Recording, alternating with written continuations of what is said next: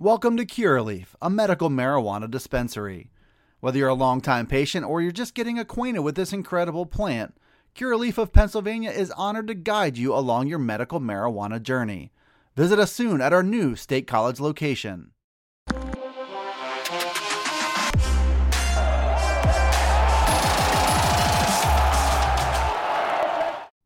Hi, Dustin Hawkinsmith here from Penn Live with your 4 Penn State talking points for Wednesday, March 30th on this episode of the Blue White Breakdown. Item number 1, Cam Sullivan-Brown, Penn State's veteran wide receiver, officially made it known on his social media this week that he is off to the transfer portal. It's a kid who caught 17 passes for 166 yards in his Penn State career. He had 4 catches for 44 yards last season. He's been a depth piece for the past couple years, but his role in that Penn State offense hadn't grown very much. Didn't look like it was going to grow very much once again in 2022. He also entertained a couple seasons ago the transfer portal, then opted to come back to Penn State's lineup. Now he's off. He's got 1 season of eligibility left, and it's to be determined where he ends up playing that final football season.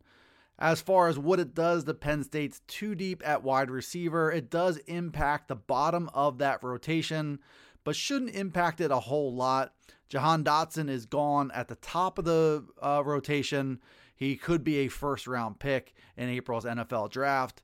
In all likelihood, Parker Washington, as a true junior in 2022, is likely to be the new number 1 wide receiver. He's been Jahan Dotson's top sidekick for the past 2 seasons, including in 2021 when he caught 64 passes for 820 yards and 4 touchdowns. Mitchell Tinsley also arrives from Western Kentucky. He could be a number 2, maybe even push for that number 1 job after a huge 2021 season there. He went into the transfer portal, big pickup for Penn State. One of few pickups for Penn State in the transfer portal so far this offseason. James Franklin weighed in on him earlier this spring, called him a mature player, which I think, especially given the departure of Cam Sullivan-Brown, that maturity and that experience could pay dividends in this Penn State wide receivers room. Behind him, Keandre Lambert-Smith. He'll also compete for the second wide receiver job. He's been the number 3 for the past season and a half or so. He had 34 catches for 521 yards and 3 touchdowns last season. Looks like he's a talented kid who took a big step forward in 2021. Shouldn't be forgotten. At the very least, I would expect him to play the same role as he has the past 2 seasons, but he could bid for more if he takes a big step forward in his development. Beyond that group, it's a fascinating group of young players. Malik Mega is back. James Franklin had a lot of good things to say about him midway through 2021. He did get a chance to see a little playing time. He'll be a true sophomore this fall coming up. Big kid at 6'4", runs very, very well. Could prove to be a deep threat at the very least. Liam Clifford, Harrison Wallace are also back. They'll be redshirt freshmen in 2022. They've, at different times of their careers, earned praise from the Penn State coaching staff. Caden Saunders is another one to watch as a true freshman coming in. He enrolled in January. He is a very fast, very quick player, kind of like KJ Hamler, who the Penn State coaching staff compared him to as they were recruiting him out of Ohio. He's a 4-star player. Looks like a very, very good slot option. Just kind of a matter of how quickly does he develop? How quickly does he challenge for playing time? Those opportunities are available for most slots in the Penn State depth chart, especially with Cam Sullivan-Brown. His experience no longer there. Penn State has no shortage of options to fill his role and to grow that competition all through the spring and summer. Speaking of depth charts, Bob Flounders from Penn Live took a closer look at the linebacker depth chart, what that could look like moving forward, who could be competing to fill 2 open jobs with Ellis Brooks and with Brandon Smith opting to leave for the NFL draft. We got confirmation this spring, finally. Even as of a couple weeks ago, Jonathan Sutherland was still listed as a safety on Penn State's roster online.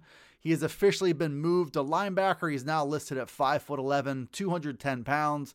And from the way James Franklin had talked about him, it looks like he will be a starting linebacker. He said this spring in his introductory news conference that Jonathan Sutherland, his move to linebacker, gives them the best chance to put their best 11 players on the field. He's been a safety throughout his career, key special teams guy. He's been a team captain, and he wouldn't be the first, nor will he be the last to try to make that transition from safety to linebacker. He's bulked up a little bit already. I'm not sure how much more we'll see Jonathan Sutherland bulk up for that job, because his quickness and his experience will be keys to navigating that traffic a little closer to the line of scrimmage. James Franklin said he's thrived in that role. Expect him to start there and potentially thrive there once again. We also know that Curtis Jacobs is back in the starting lineup after a very good season in 2021. He's the lone starter returning, but he looks like a star in the making. Could take a huge step forward and be an anchor in that linebacker rotation. So you've got two guys, Jacobs there and Jonathan Sutherland. Who else is competing for spots in that two deep? That will be the big question as we go through the spring.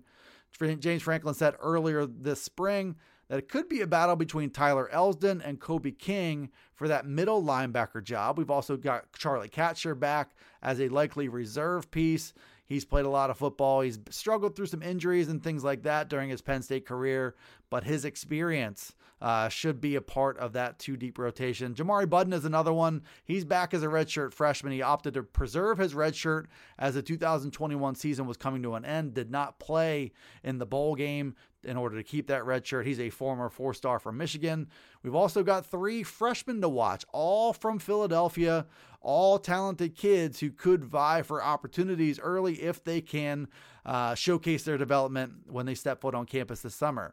Abdul Carter, who's 6'4", Ken Talley, who's played on the edge, looks like he could play inside or outside at the next level, and Keon Wiley, same deal with him. He's also played on the edge. We'll look to move to that true linebacker spot. So a lot of different options there for James Franklin and first-year coordinator Manny Diaz to mix and match. There are some jobs up for grabs, including that middle linebacker spot, which will be one of the more fascinating position battles to watch as we get through training camp. Welcome to Curaleaf, a medical marijuana dispensary. Whether you're a longtime patient or you're just getting acquainted with this incredible plant, Curaleaf of Pennsylvania is honored to guide you along your medical marijuana journey. Have questions? Visit us at Curaleaf.com or stop in to see us at any of our locations, including our new State College dispensary located at 1248 South Atherton Street.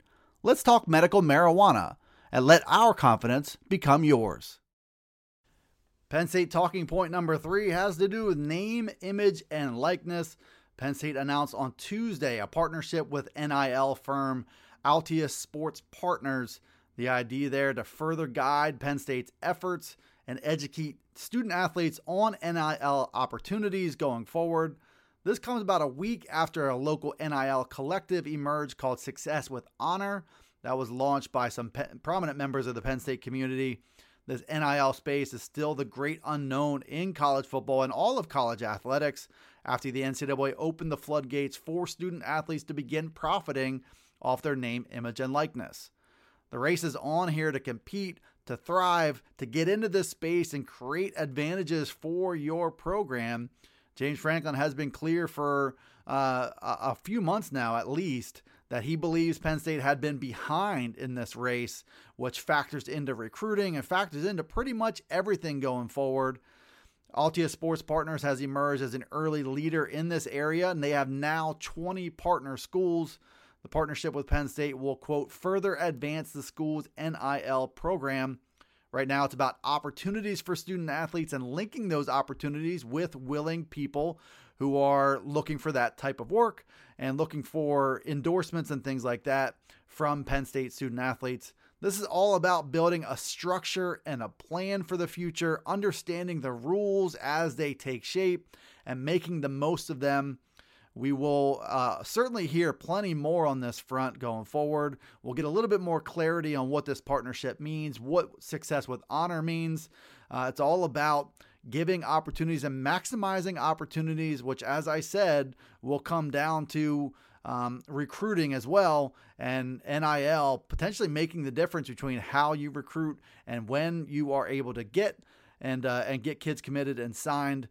Name, image, likeness isn't going anywhere anytime soon, but Clarity is still needed on this front, and that's why you see Penn State announcing this partnership with Altius Sports Partners to better educate the university, all the student athletes, and link them up with opportunities that fit them, all within the confines of the NCAA rules, which again will start to take more shape as we go forward. One last item has to do with Penn State basketball.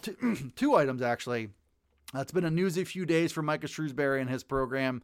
First, they picked up a commitment on Tuesday in the 2023 class. That came from Logan Imes, who is from Indiana. He announced his commitment to Penn State on social media on Tuesday. Imes is not yet ranked by major recruiting services in the 2023 class. He does hold offers from Creighton, Wake Forest, and Virginia Tech, among others. He's listed at 6'4", 175 pounds. He comes off a junior season where he averaged 17.8 points per game, 5.1 rebounds, and 3.6 assists. Imes is the second commit in Penn State's 2023 class. He joins Braden Shrewsbury, who is Micah Shrewsbury's son, and a guard from State College High. The other piece of news on the Penn State basketball front was the return of Miles Dredd for his 5th season at Penn State. Dredd can help bring some stability into Shrewsbury's second season after they had to scramble to put a team together this past winter as Shrewsbury arrived from Purdue.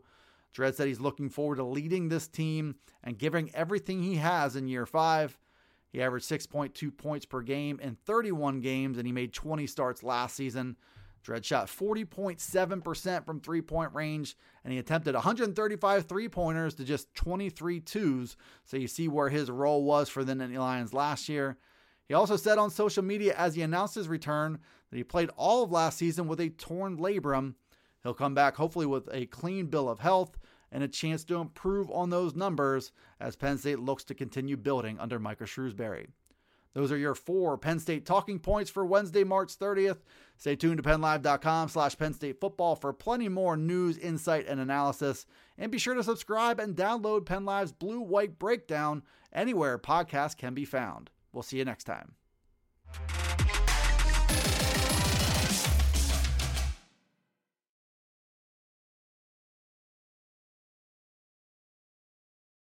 Welcome to Curaleaf, a medical marijuana dispensary. Whether you're a longtime patient or you're just getting acquainted with this incredible plant, Curaleaf of Pennsylvania is honored to guide you along your medical marijuana journey. Visit us soon at our new State College location.